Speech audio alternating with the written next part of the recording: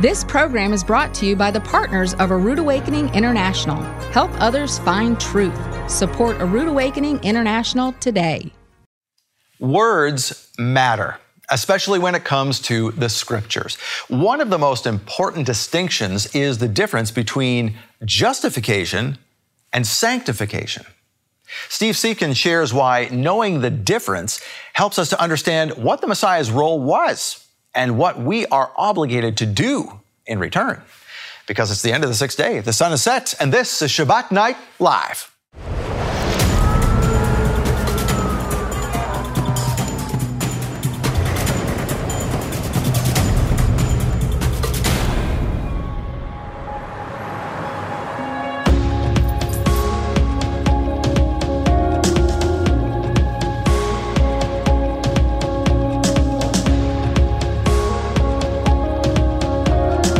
As they take this message out into the world.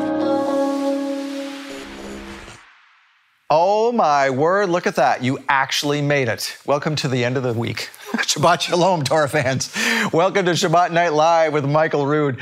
Let me tell you a little story. When I was first introduced to the Torah and how it related to me as a believer, I went to a sermon by a Pentecostal preacher who titled his message, Jesus and the Torah, Never the Twain Shall Meet. Obviously, this preacher didn't quite understand, nor had he ever spoken to our guest tonight, Steve Siefken.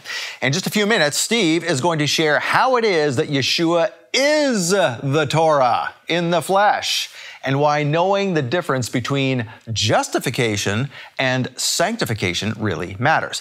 It's a very important difference. Now, on the astronomically and agriculturally corrected biblical Hebrew calendar, there you see we are right now. Now, please welcome my co-host, the CEO of A Rood Awakening International, Ted Clayton. Well, thanks for having me here once again, Scott. And ladies and gentlemen, yes, indeed, you did make it through this week. And now it's time to relax. Go get a cup of coffee and a meal. Sit down and be with us as you get to watch Shabbat Night Live tonight. You know, Ted, that little story I told, I didn't tell anyone else, but I'll tell you and I'll tell everyone else too, I guess, at this point. Okay. Is that immediately prior to that Pentecostal preacher coming in, it was a request of my pastor that he come in. This guy was a prof at a Pentecostal college that my pastor had gone to. Really? And he called him in a panic to come in and give this message. Because the week prior, the pastor had gone on vacation and he asked me to preach. I was the secretary to the board at the time, a little church of like 100 people. Yeah. And I said, okay, what do you want me to teach on? He said, anything you want. Oh, that's a hard thing when he says anything you want. And this is right at the time when Yehovah had opened the eyes of my wife and myself to the Torah, and we were learning all kinds of stuff. And I was like, oh, Father, surely you don't want me to do this. And he was like, oh, yes, I do. Yeah. Oh, no. So I stood up there, and it was a real basic message. It was about how we still need the Sabbath, how, Christmas is nothing. Right. We need to pay attention to the Passover. And then there's these other thing called the Fall Feast. Yeah. Really surface level stuff. Well, people during the week in the congregation started calling me. Saying, what about this? Well, I've never heard this before. What is this? Right. So we were, oh boy, what have we done? We've opened up a can of worms. So we started doing this, and well, one thing led to another. This Pentecostal preacher came in basically to undo everything. Little did we know, so this little church typically had some empty seats in it. Sure. The weekend when this pastor came in, there was not an empty seat to be had. Wow. Because the local Torah community had caught wind that this was coming to our church. And they were going to come and ask him some questions about what he was going to preach on this Jesus and the Torah, never the twain shall meet. And so after the message, folks went up to him and said, can we ask you a few questions? He dodged everything and went out the door. It's amazing to me how just over the past couple of years even, the eyes of people have been opened wide. It's almost as though, people are like, well, I'm actually going to kind of watch Michael Rood and see what he actually said about the Torah. I'm not telling anybody I'm doing that. I'm just going to kind of go in and I'm going to watch some of these videos and see. And you would be surprised how many modern day pastors, preachers' eyes are all of a sudden going, okay, they're open now. I'm starting to get a little of this. You Yep. know, it's starting to make a little sense. Wait a minute.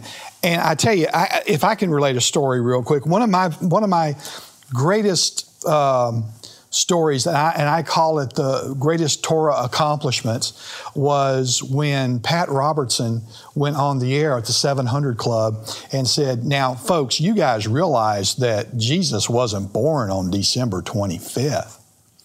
And I'm telling you, at our house, you could have heard a pin drop. Now, why was that? Because I had just started going to work with Michael Rood.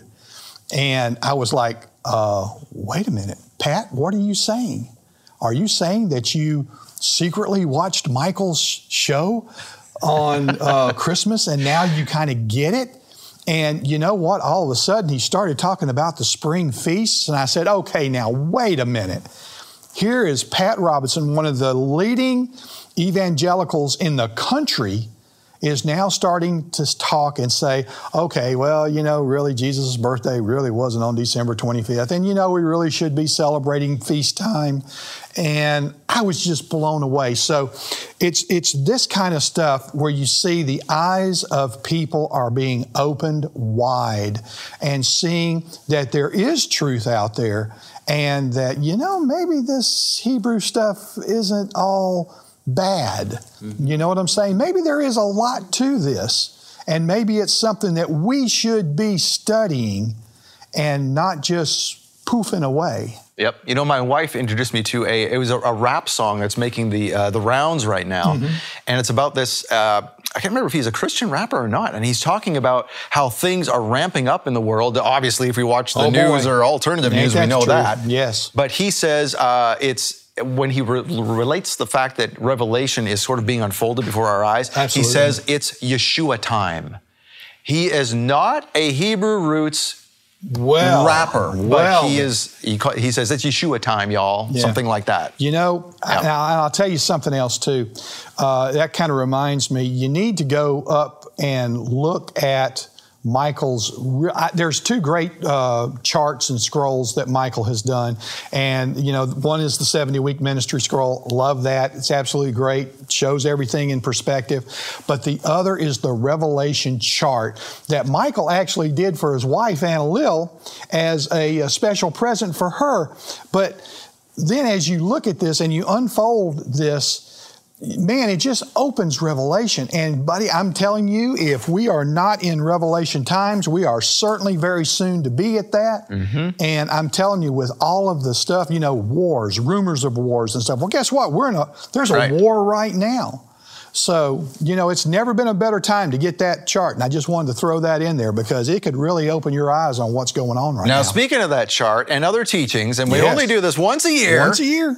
And Michael lets it go for one day. As you say, as Michael says to me, you're killing me. Yeah. What? So you got one day to do this. It's Mission Monday, guys. Yeah. Mission Monday is coming this Monday. Right. If you've been following this ministry for more than a year, you know what this is about. This is basically our Cyber Monday sale. Right. 2-for-1 specials, 50% off practically almost anything. Right. Michael Rood classics, home decor with name of Yehovah, things once like again, that. These things are wonderful to share your faith with your family and friends because this just opens the opportunity for you to be able to talk about. Oh, and share stuff because we have 2-for-1 deal. So get one for you, one for your friends, that kind of thing. You can double your buying power. That's one of the most positive, most popular things we have coming up as well.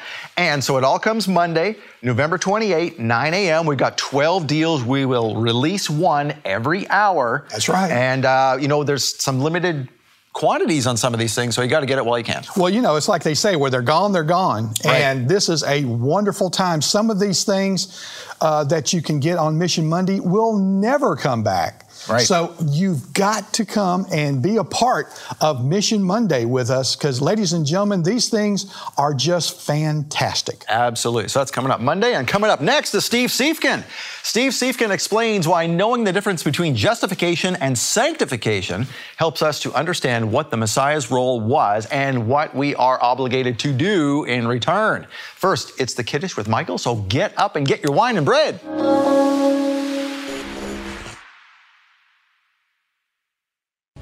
Idols are not the only type of gods. In fact, When the Bible refers to the gods of this world, it's referring to people at the head of every nation, the government. But what happens when these little gods do not submit to the big God, Yehovah? Every nation is supposed to follow Israel's example, learn from their good and learn from their bad. And that's what we should be doing right now. And right now, we're going away from what God set up. And you know how that ends up. It's not a good thing. In a fascinating and eye-opening presentation, Steve Siefken reveals how the principles of the Torah are not just a matter of faith, but a matter of national law and order, specifically in the United States. The Ten Commandments in America is a special teaching from Michael Rood, our gift to thank you for supporting A Rood Awakening International. When you donate $50 to this ministry in November, we'll send you The 10 Commandments in America with Steve Siefken on DVD or Blu-ray. Donate $100 and we'll send you 2 gifts, The 10 Commandments in America, plus a Western Wall decoration made of soil from the Holy Land, depicting Psalm 137 verse 5 in Hebrew. Donate $300 and we'll send you 3 gifts, The 10 Commandments in America, the Western Wall decoration, and a silver-plated Shabbat wine fountain with 8 Kiddush cups and an elegant grapevine pattern. These gifts are a limited-time offer from Michael Rood to thank you for your support. Make your donation today and receive the $50 gift, the $100 gift, or the $300 gift. Get these exclusive thank you gifts when you make a donation to support A Rood Awakening International in November. Call 888-766-3610 or get your gifts online at monthlylovegift.com.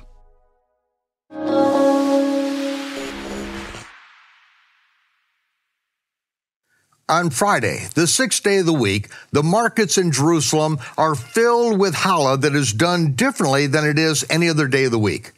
On that day, the challah is covered with honey, and it is covered with raisins, because it is a shadow picture of when the Messiah reigns upon the earth in the Sabbath day or the Sabbath millennium, when life on earth will be sweet. Yeshua, the last night that he had with his disciples before his crucifixion, he took bread and he blessed the Most High, and he said, Baruch atah Yehovah Eloheinu melech haolam, hamotzi lechem min haaretz. Blessed are you, Yehovah, our God, King of the universe, who brings forth bread from the earth. And he said, this represents my body, which will be broken for you.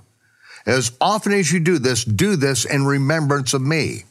And so the sanctification of the Sabbath, the Kiddush that we do, sets apart this day and sets apart this very thing that we had rehearsed from the time that Yeshua gave this to his disciples. And then Yeshua blessed the Most High with this blessing that Melchizedek said to Abraham when he blessed the Most High. Baruch atah Yehovah Eloheinu melech haolam, Borei pri hagafen. Blessed are you, Yehovah, our God, the King of the universe, creator of the fruit of the vine. And Yeshua said, this represents the renewed covenant paid for in my blood. As often as you do this in remembrance of me. With that, we do exhibit the Lord's death and what he paid for our redemption until he comes.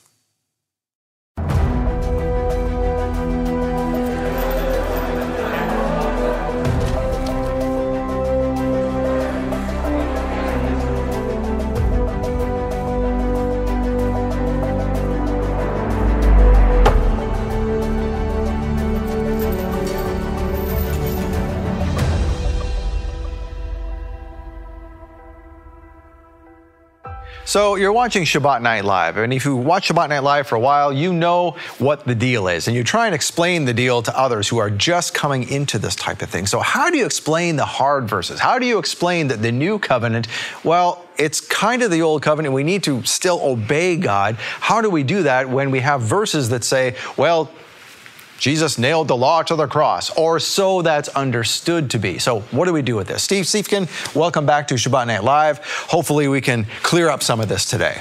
Oh, I'd love to. And thank you for having me back. Certainly. I really appreciate being here. And I love your stuff. Experience. That's good stuff. I mean, this is really neat. This is really an interesting way to think about things. If folks have missed the first couple of episodes, we've been talking about how the law of God is not, well, it is a religious law, but we need to think of it as almost like a law of a country. And when you said that, all of a sudden, a lot of words in the Bible made more sense to me. And it just sort of, it's one of those things that, it takes away all the mystery, Yes, once I started thinking like that, I'm telling you, the New Testament lit up. It just lit up with God's law everywhere, and things started making so much sense. I see the Bible as a law book. It's written in legal code. It's a book of law that a nation should use to follow. And we used to do that 200-300 years ago. Lawyers would write about it. They called it divine law. And until we go back to seeing it that way, I think some of these verses we're going to construe in a slightly different way. The way I would put it, we construe it in a religious way instead of a lawful way or a legal way. And that's what I'm trying to do, is just try to share the things I've learned that have opened my eyes to why God's law is so good for us today. Now, you're a middle school teacher, and so today we want to teach the teachers, because our audience on Shabbat Night Live, there's some smart cookies, and they're trying to teach folks in their realms about what do we do with these difficult verses about believers obeying the law of God in the New Covenant. So can you explain how we do this? Sure. I titled this, Why Practice the Law in the New Testament? And when I first started believing this, it was clear some verses sounded like they were saying, oh, we should keep God's commandments. But then there were some that just didn't make sense. So what I wanted to do is go through some of those verses that clearly teach you should do this. You should keep God's commandments, because those verses are irrefutable. They directly say you should keep God's commandments. The other verses that are often cited off point and out of context, when you really study them, they don't say what we think they say. And we use them by citing one verse. Wow, when you get the context, it doesn't say that at all. We mentioned, Acts chapter 10, which is one I'm not coming to in a minute. That sheet of all the unclean animals to eat, the interpretation's given for us. Peter gave us the interpretation, and it's not go ahead and eat. Right. If we just go ahead and read the verses after that, we'd get that. Yes, and that's the way a lawyer would study and prepare for trial. You're not going to use, that's called off point. If it's off point, if the point is not about what you're talking about, you can't even consider it for that topic. So if we're talking about dietary laws, you would never be able to consider Acts chapter 10, because that's about racial discrimination. And no judge would ever let it into evidence. Yet we do it all the time when we're studying the scripture. And I wanted to just look at that today, if you don't mind. Please. So, all right. Believe it or not, the New Testament is full of verses that command us to practice God's law. Everywhere. It's over and over again. In fact, I mentioned the New Testament lights up, and you just like, wow, look at the law. It's everywhere. The Messiah said to, and this is the most powerful one, and we've already spoken about it a little bit. In Matthew chapter 5, verses 17 to 18, it says, think not that I am come to destroy the law or the prophets. I am not come to destroy, but to fulfill. If you stop there, some people have used to say, well, Jesus fulfilled it for me, so I don't have to. But that is not within the context at all, because he said, for verily I say unto you, till heaven and earth pass, one jot or one tittle shall in no wise pass from the law till all be fulfilled. And we look at that and go, well, I don't get that, so let's just... we just dismiss it. Glaze over it, yeah. But a jot and a tittle, as I'm sure you know, they're the smallest strokes of the Hebrew alphabet. He's really endorsing God's law here. And he says, if you can see heaven above, the sky above, and you can see the earth beneath you, God's law still stands. That's a good way of putting it. I put that challenge out to anybody. If there's a sky above you and an earth under your feet, I think our Messiah is saying this law still applies. And I would even say every jot and tittle. Every aspect of God's law is for today. The only thing that you might be able to get rid of are those penalties we've spoken of, the curse of the law. But remember, the law is not a curse, the law has a curse. So that part is removed in the Messiah. He's gotten rid of those penalties. And who wants the penalties? That's what we want. But God's law, the book of the law, is for our good always. The next few verses, he says, whosoever therefore shall break one of these least commandments and shall teach men so, he shall be called the least in the kingdom of heaven. But whosoever shall do and teach them, the same shall be called great in the kingdom of heaven. Our Messiah is brilliant. He put it right in the right context. It's sanctification. The law is not for justification. It's for sanctification. We're justified by the death, burial, and resurrection of the Messiah. We're sanctified by being obedient to his commandments. Over and over again through the Torah, sanctification is obedience to the law. The New Testament is the same thing. Justification the law does not say it's for our justification. It's only for our sanctification. So sanctification is an ongoing process. Justification was one and done. Yes. One of my slides, and we're not going to get to it, says there's 3 parts to salvation: justification, sanctification, and glorification. We're justified when we put our faith in the Messiah, the death, burial, and resurrection. We're acquitted. It's over. Sin forgiven. Now from that point, we need to walk in God's commandments. That's sanctification. When we die, we're going to be given a resurrected body. That's glorification. We'll be just like him. Our sin problem's over. We've got a new body. We're a new person. We don't have that race we've been running. We've succeeded. We're there. And that's the 3-part process to salvation. The law is in sanctification. We need to run that race and learn how to keep God's commandments. That's what we're trying to do. You know, it's not like going to like college. So you do an entrance exam to get into college. So that's your justification. Then you've got to do the studies throughout college. That's your sanctification. And once you're done, you get graduation. There's your glorification. Yeah. I'd like to add to that. You didn't do the entrance exam. The Messiah did it for you. That's the difference. That's what he took care of for us. We couldn't do it. We failed. He did that for us. But that does not remove our obligation, our duty to keep God's commandments. Ecclesiastes 12:13 is still valid today. A few more verses that the Messiah said. If you keep my commandments, you shall abide in my love. Over and over again he said it. If you love me, keep my commandments. John 14:15. Then the apostle said also, the apostle Paul, and he's the one that gets misconstrued all the time, but how would he have said stuff like, wherefore the law is holy and the commandment holy and just and good, if it's bad for us? Now, the penalties might be bad for us, but he's talking about the book of the law here. And the penalties really aren't bad for us. It's to correct our course. That's what it is. Romans 2:13 says, for not the hearers of the law are just before God, but the doers of the law shall be justified. Faith requires obedience.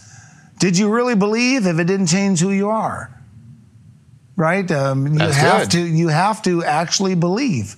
There was a story we used to share. I used to go with a street witnessing group, and we'd talk about faith and how it changes you. We never applied it to the law, but we just applied it to it needs to change you. And it was this story of, let's say this guy's walking a tightrope over the Grand Canyon. He says, hey, how many of you guys think I can go across the Grand Canyon? Everyone raises their hand and says, yeah, I can go across. You go across and come back. And everyone cheers, says, wow, that was awesome. How many of you guys think I can go across with this wheelbarrow? Everyone raises their hand and says, yeah, I think you can go across and come back. Everyone's cheering. That was amazing. I can't believe you made it. How many of you guys think I can go across with a person in the wheelbarrow? Everyone says, yeah, I think you can do it. Okay, who's coming? Not a hand raised. Who believed? Good one. Yes. Finally, one kid says, I'll do it, runs up and jumps in the wheelbarrow and says, let's go. Who believed? That one kid believed because it produced actions. It produced fruit. The works of the laws, James. Faith without works is dead. Everyone else had dead faith. They really didn't believe it. They just wanted to see it. But that one kid, he had faith that, yeah, I think you could do it, and I'm going to prove it by my actions. And that's what faith is. We missed that second part. That's what James is talking about. So that's what Paul means, for not the hearers of the law are just before God, but the doers of the law are just before God. It doesn't exclude faith. You started with faith. He goes on to say, what shall we say then? Shall we continue in sin that grace may abound? God forbid. I think we talked about this one also. How shall we that are dead to sin live any longer therein? What then? Shall we sin because we are not under the law, but under grace? God forbid. Well, what is the definition of sin?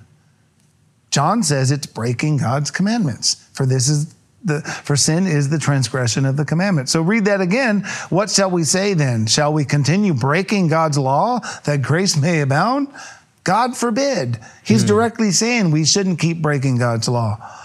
What then? Shall we sin because we are not under the law, but under grace? God forbid. Under the law means under the curse of the law. I'm not under the United States Code right now. If I drive home and I get a ticket, now I'm under the United States Code. I have a penalty to pay. That's the difference. We owe a penalty we can't pay. Under the law is under the penalties. We're no longer under the penalties. Christ, the Messiah, got rid of those for us. The law is still there. The book of the law is still there. Yep. The Messiah's brother James said too over and over again, and we're going to look at this now because I can't believe I used to miss this all the time. But be ye doers of the word and not hearers only, deceiving your own self. For if any be a hearer of the word and not a doer, he is like unto a man beholding his natural face in a mirror. For he beholds himself and goes his way, and straightway forgets what manner of man he was. But whoso looks into the perfect law of liberty and continues therein. So we're supposed to look into God's perfect law of liberty and continue in it.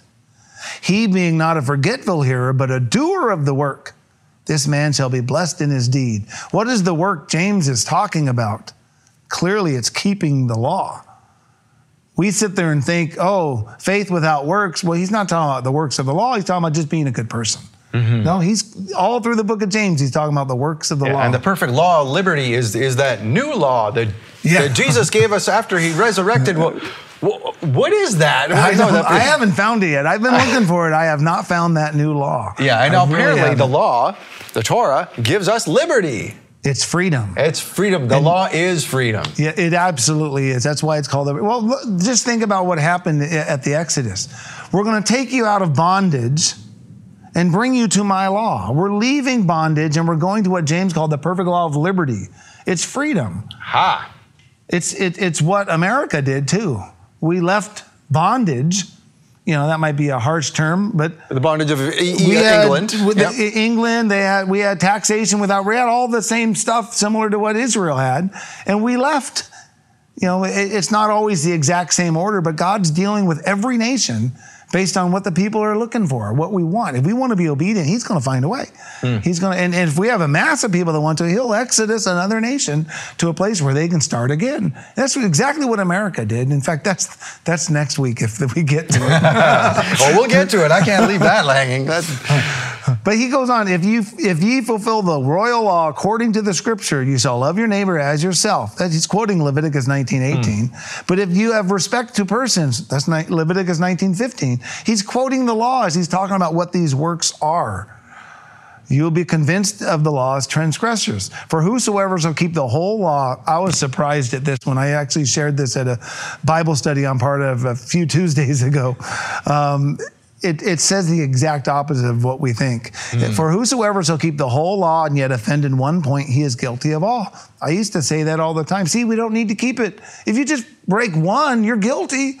All that matters, you're guilty of all of it, so who cares? Right. That's kind of what I used to think. It's impossible, so why try? Yeah, and he goes on though, the very next verse, for he that said, do not commit adultery, said also, do not kill.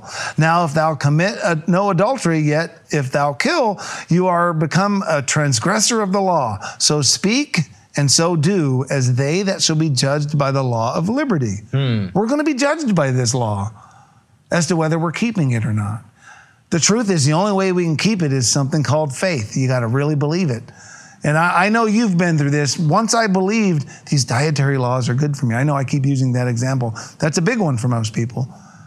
They're good for me. Now I just want to do it. My faith, I want to do it. I can't wait till I can start keeping those. It becomes a party. Yeah, now as I read God's law, there's another one I got to figure out how to do this one. And now I want to learn that one and start being obedient. That's what sanctification is.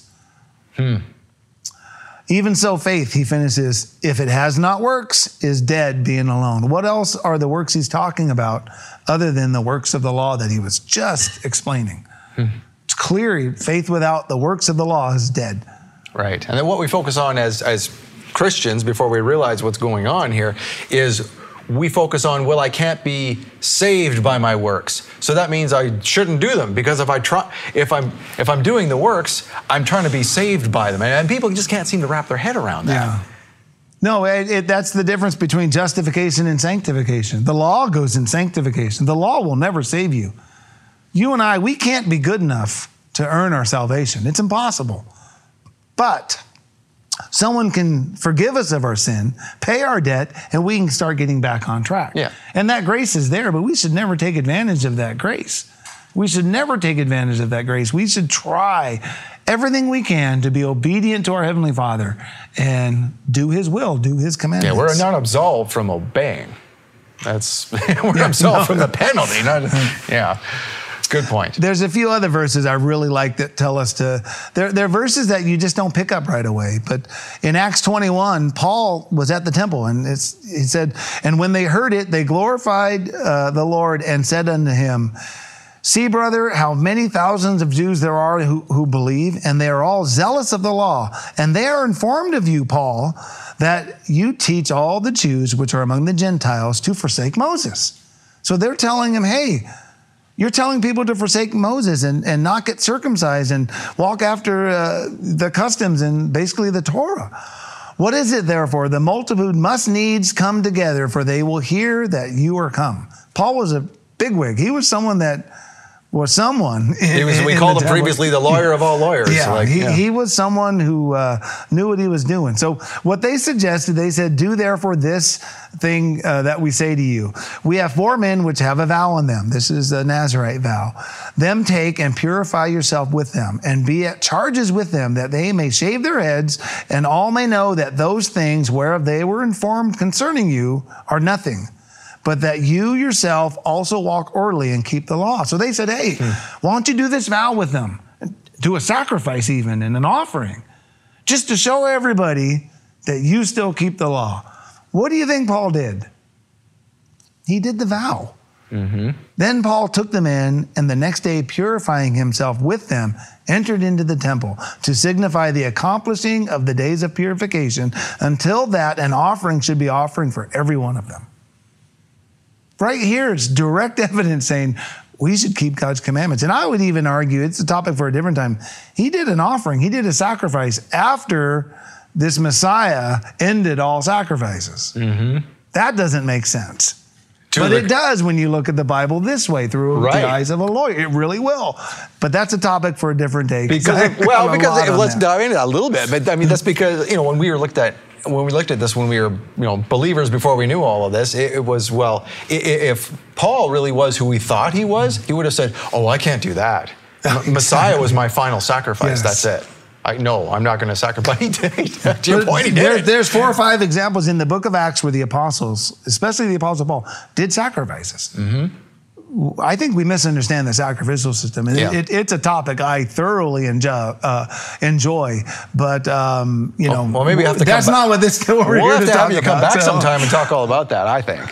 Yeah, I would love to. That's my favorite topic, and I think we could go somewhere with it. But hang on to that next point you want to make here. We're going to just stop for a break, and since you're the teacher teaching the teachers, we're going to turn to the teachers for a second and say thank you for bringing the teacher here. And in order for us to continue this, we need your support. So thank you for doing that. This allows others to see it into the future. Yes, we're learning from Steve. You're going to take this and teach other folks, but those other folks whom you never touch are going to see it on YouTube. They're going to see it on other places. And that only happens through your donations. That's the only reason we have people here that can make this happen, is through your donations. So we ask you to continue that so that others can see this into the future. Those folks who will never encounter you, but they may see it on YouTube, you can help do that as well with your donations. We'll give you a couple minutes to do that, and we thank you in advance. Well, thank you for making Shabbat Night Live happen. You are the teachers. We're going to turn to the teacher of the teachers and continue what we were talking about. So Paul obeyed the law to the point of doing sacrifices, which, to your point, we'll get into another time.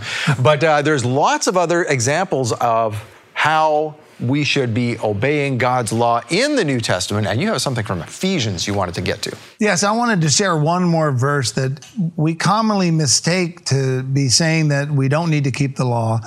But it actually says we should. And then I want to go through some of the most common ones that tell us that are used to say, hey, the law is abolished. It's nailed to the cross. That's one of them. We don't need to keep it anymore. And the truth is it doesn't say that. But I think that'll be really helpful for folks to learn this one. This will be good. In fact, on my website, I've got probably a dozen different articles. The first thing I wanted to do was tackle this. Because as I started believing, wow, we need to keep these commandments, I got to answer some questions because I knew of these verses. I'm like, what about this? What about Colossians 2, Ephesians 2?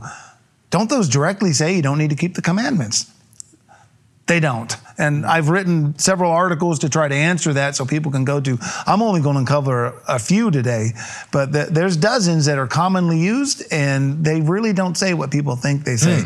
But look at this one. This is Ephesians 2:8 through 10. It's probably the most second popular verse in the Bible. John 3:16 is the most popular probably.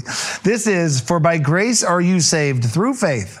And that's not of yourself. It is the gift of God, not of works, lest any man should boast. For we are his workmanship, created in Christ Jesus unto good works, which God has before ordained that we should walk in them. People are always saying, hey, we're saved by grace, not works. None of the works of the law, and that's true. It's justification by faith alone through the work that the Messiah did on the cross. But what's missed often in this verse is the sanctification part. Right at the end it says, for we are his workmanship, created in Christ Jesus unto good works. Well, where are these good works? Which God has before ordained that we should walk in them. Where did God before ordain that we should walk in them? All over the Torah, that phrase is used. You shall walk in my law. You shall walk in my commandments. You shall walk in my statutes. He's quoting it. In fact, I've got all the verses I could find scrolling up underneath it, and I highlighted the word walk. Paul is quoting the Torah saying, where should we go from here? You should walk in my commandments. These are the good works that God, no, excuse me, I said that wrong. These are the good works that God before ordained that we should walk in them. And it's right there in the Torah, right there in God's law, over and over again. He even uses the same phrase, walk in these commandments. You know, it's funny, so before ordained, that word before is what we what we need to pay attention to. Like you said, where? Before ordained. He's already spoken to these things. He gave them. It's his Torah. Come on. I always interpreted that as before time began, in eternity's past, God had this magical work for me to do individually, and it's just for me, catered to me. And the truth is, no, this is a quote from the Torah. God said, these are my commandments that I want you to walk in. So the whole point of that verse is you've got grace to get back to walking in God's commandments. And until we see it that way, we're not going to start doing that. You can't keep God's law begrudgingly. You got to believe it. You got to want to do it. And otherwise you're going to fail just like the old covenant did. That's great. I don't think I've ever heard it explained like that. That's excellent. I think it's it's pretty clear now, isn't it? It is very clear. Wow, that's exactly what it says. That's why I wanted to make sure I got that one in, even though we got it in after the break, but we got it in anyways. There's some confusing verses though, and I really want to tackle some of these because people misunderstand them, but they say the same thing that we've been talking about the whole time. Most of the difficulty revolves around the Apostle Paul and his writings. In fact, many today discredit Paul's writings. Have you ever heard someone that says that? Well, I want to remove him from my Bible because he dismisses the law. The truth is he doesn't dismiss the law at all. In fact, if you don't keep Paul's writings in, you're going to misunderstand much of the law because of who he was. Look at his resume. Peter said, even as our beloved Paul, also according to the wisdom given unto him, has written unto you, as also in all his epistles, speaking in them of these things, in which are some things hard to be understood, which they that are unlearned and unstable wrest, as they do also the other scriptures under their own destruction. Peter's saying Paul's hard to get because people who are unlearned and unstable wrest his words. Well, that kind of implies Paul's learned and stable. Well, what's he learned and stable? And look at his resume. Philippians 3:5-6. He was circumcised the 8th day, of the stock of Israel, of the tribe of Benjamin, a Hebrew of Hebrews, as touching the law, a Pharisee. Concerning zeal, persecuting the church, touching the righteousness which is in the law, blameless. This guy, Paul, was something special. In fact, Acts 22:3 says, yet he was brought up in this city at the feet of Gamaliel. Gamaliel would be like the Harvard Law of their day. He was the best lawyer around. If you were trained at his feet in the law, you were something special. You were known. You were a prodigy. Yeah. So it wasn't like, you go to any old law school, that great. But if you have Harvard Law on the back of your wall, that really means something. And that's what Gamaliel was. He was taught according to the perfect manner of the law of the fathers. And that means a whole lot. In fact, if you look, we can see what his occupation was. He had a job in the temple, I think. And this is where looking at it like a lawyer would look at it, and trying to use modern legal definitions. And Saul, yet breathing out threatenings and slaughter against the disciples of the Lord, went unto the high priest. Well, the high priest today would be like our chief justice of the Supreme Court. The temple was a judicial system. That's where all the Levites were the judges, and it was a tiered judicial system, went all the way to the gates of the city. He went into the high priest, and he desired of him letters to Damascus to the synagogue. Well, he asked for a bench warrant to go arrest some people. That if he found any of this way, whether they were men or women, he might bring them bound unto Jerusalem. He's going to persecute them, or the way we'd say it today is prosecute them. Paul was probably a prosecuting attorney, trained under the feet of Gamaliel, and he went out to arrest these people. He persecuted. We see that as bad. We see the word persecute as, well, they got beat up and they stoned them and all that. Well, that's the way law worked back then. We don't do that in America. We're much softer and gentler of a legal system here. And we kind of reap some consequences because people get away with stuff now. But back then, when they prosecuted you, it was physical. It wasn't. Prosecution was persecution. Yeah, so persecution, I see that word as the same thing. Prosecution. And if you look it up, and I should have put it on here, but you look up the definition, it means to pursue someone. I'm speaking off the cuff here, so don't hold me to that definition, but I'm pretty sure that's what it means. I don't have it in front of me.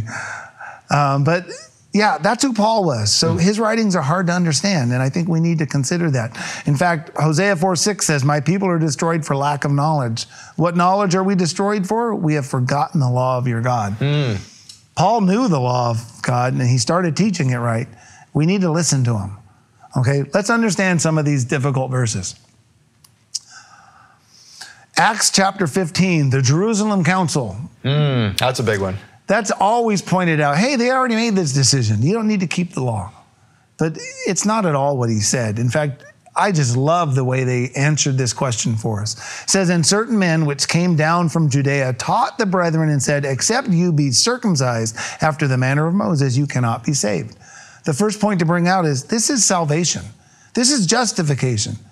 They're talking about is being circumcised for justification. We already know it's not. I mean, that it's not even the topic that it's trying to be used for, but let's entertain that for a second anyways, right? He continues, but there rose up certain of the sect of the Pharisees which believed, saying that it was needful to circumcise them and to command them to keep the law of Moses. And the apostles and elders came together for to consider this matter. So they came together at a synagogue in Jerusalem to consider the matter. It might have been at the temple. They came together at Jerusalem to figure out, what do we do about this? We see this as some church meeting in some house. No, this is the courtroom. This is a judicial system. These guys are part of the government. That's what we don't reckon. Synagogues had a judgment seat to give out judgments. That's why they had a judgment seat. The book of Acts talks about Sadducees being beat on the judgment seat. So they're making a legal decision here. The gavel's going down and they're going to make a decision. And it's a real decision. And if you look after it, they send a letter to all the churches to know. This is a legal letter. Say, hey, this is the decision of the court. And that's what we need to realize about this, I think. So let's see what they decided. First, Peter spoke. He said God used Peter to reach the Gentiles. They obviously have the Holy Spirit. I'm not reading the verse. The Gentiles by my mouth should hear the word of the gospel and believed. God gave them the Holy Spirit. Now, therefore, why tempt you God to put a yoke upon the neck of the disciples? which neither our fathers nor we were able to bear. But we believe that through the grace of the Lord Jesus Christ, we shall be saved, even as they will. We're still talking about salvation here, right? What was the yoke? It was keeping the law for salvation. That's what Peter's talking about. Yeah, no one can do that. The Messiah is the only one that did that, but he paid the price anyways. So we're still talking about justification here. We're going to get to sanctification in just a second. James made the conclusion. All right, he agreed with Peter, first of all. Then he quoted the prophets for support. Then his conclusion is, wherefore my sentence is this. That word sentence, just to go back to what we were talking about, is a judicial sentence. It's what the word actually means. That we trouble not them which from among the Gentiles are turned to God, but that we write unto them that they should abstain from pollutions of idols and from fornication and from things strangled and from blood. So they said, do not trouble the Gentiles. Start them off with these 4 laws. What's funny is 2 of them are dietary laws. Strangled meat, you keep the blood inside and you eat the blood. Right. And eating blood, it's their dietary laws is what they're starting them off with. Most people don't object to idolatry and fornication, but there's 2 dietary laws he told the Gentile church to keep. And we kind of want to reject the dietary laws today. But it's interesting what he said next. For Moses of old time hath in every city them that preach him, being read in the synagogues every day. He said, do not trouble the Gentiles. Start them off with these 4 laws. They will learn the rest as they go to the Sabbath service at the synagogue. You can't tell me that a synagogue in Jerusalem at this time didn't teach the entire Mosaic Law. They taught every jot and tittle of the Mosaic Law. They wouldn't have skipped anything. They told them, you need to go to the Sabbath service to learn the rest. And it's pretty clear. For, that word for means, because of all this, this is what you should do. That's what the Greek word means. There is no doubt that this synagogue taught all of God's law. This is what leads me to believe, I say this in a lot of my articles on my website, we have grace to learn God's law, not to break it. That's just a different way of looking at it. We don't have grace to break the law. I used to think, I'm good. I know I broke the law, but I can eat this and I can do that. But I have grace. I'm good. It's okay.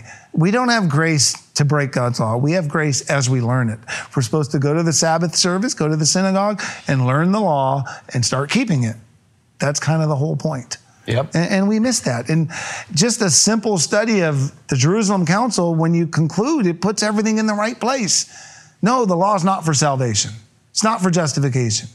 But yes, we're supposed to start with some ones. And I don't even think we need to do those 4. But something. I started with the 10 Commandments on my door and my lawn. That's what I started with because that's what I knew I could do. And I got to start somewhere. I don't think that's the magic formula, but it's a good start. And then you got to start going somewhere, teaching God's law and learning it and being obedient. I think when Christians get into these hard verses, we think too much about it. We get ourselves in circles where it's not that difficult. It's not that hard to understand. We make it too hard, and that's just it. If we explain it like this, I'm thinking, well, gosh, what's the big deal? It's pretty easy. It's super clear to me now. This is what I mean. The New Testament lights up with God's law everywhere, but in the right context. I say this a lot to friends of mine. We need to be open-minded about stuff. The Pharisees were 1,300 years after Moses, and they had it all wrong. We're 2,000 years after the Messiah, but for some reason we assume we got it all right.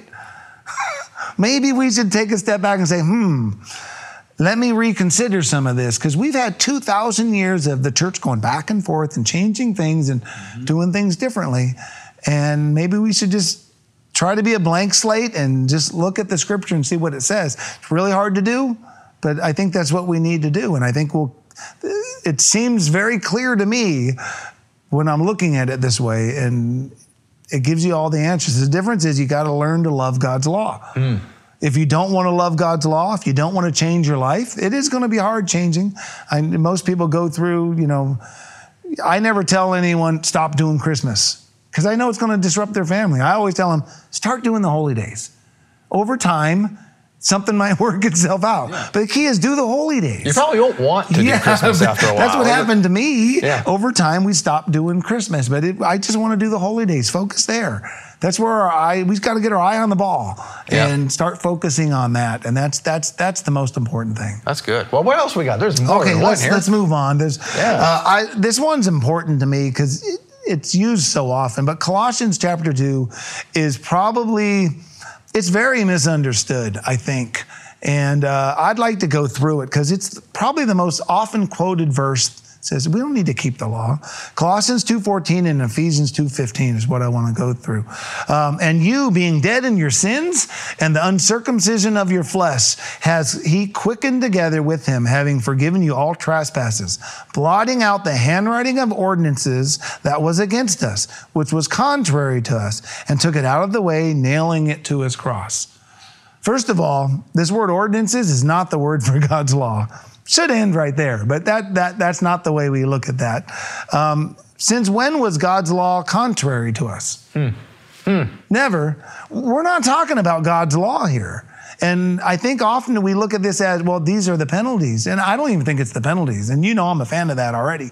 Where the penalties are misunderstood, and God's law has the book of the law and the penalties.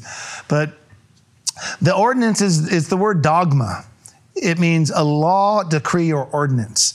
It's used 14 times in the Septuagint. Every single time it's a secular law. It's not God's law. It's some king or some governor made up law. And it doesn't mean the law was wrong. It's not Torah. Right.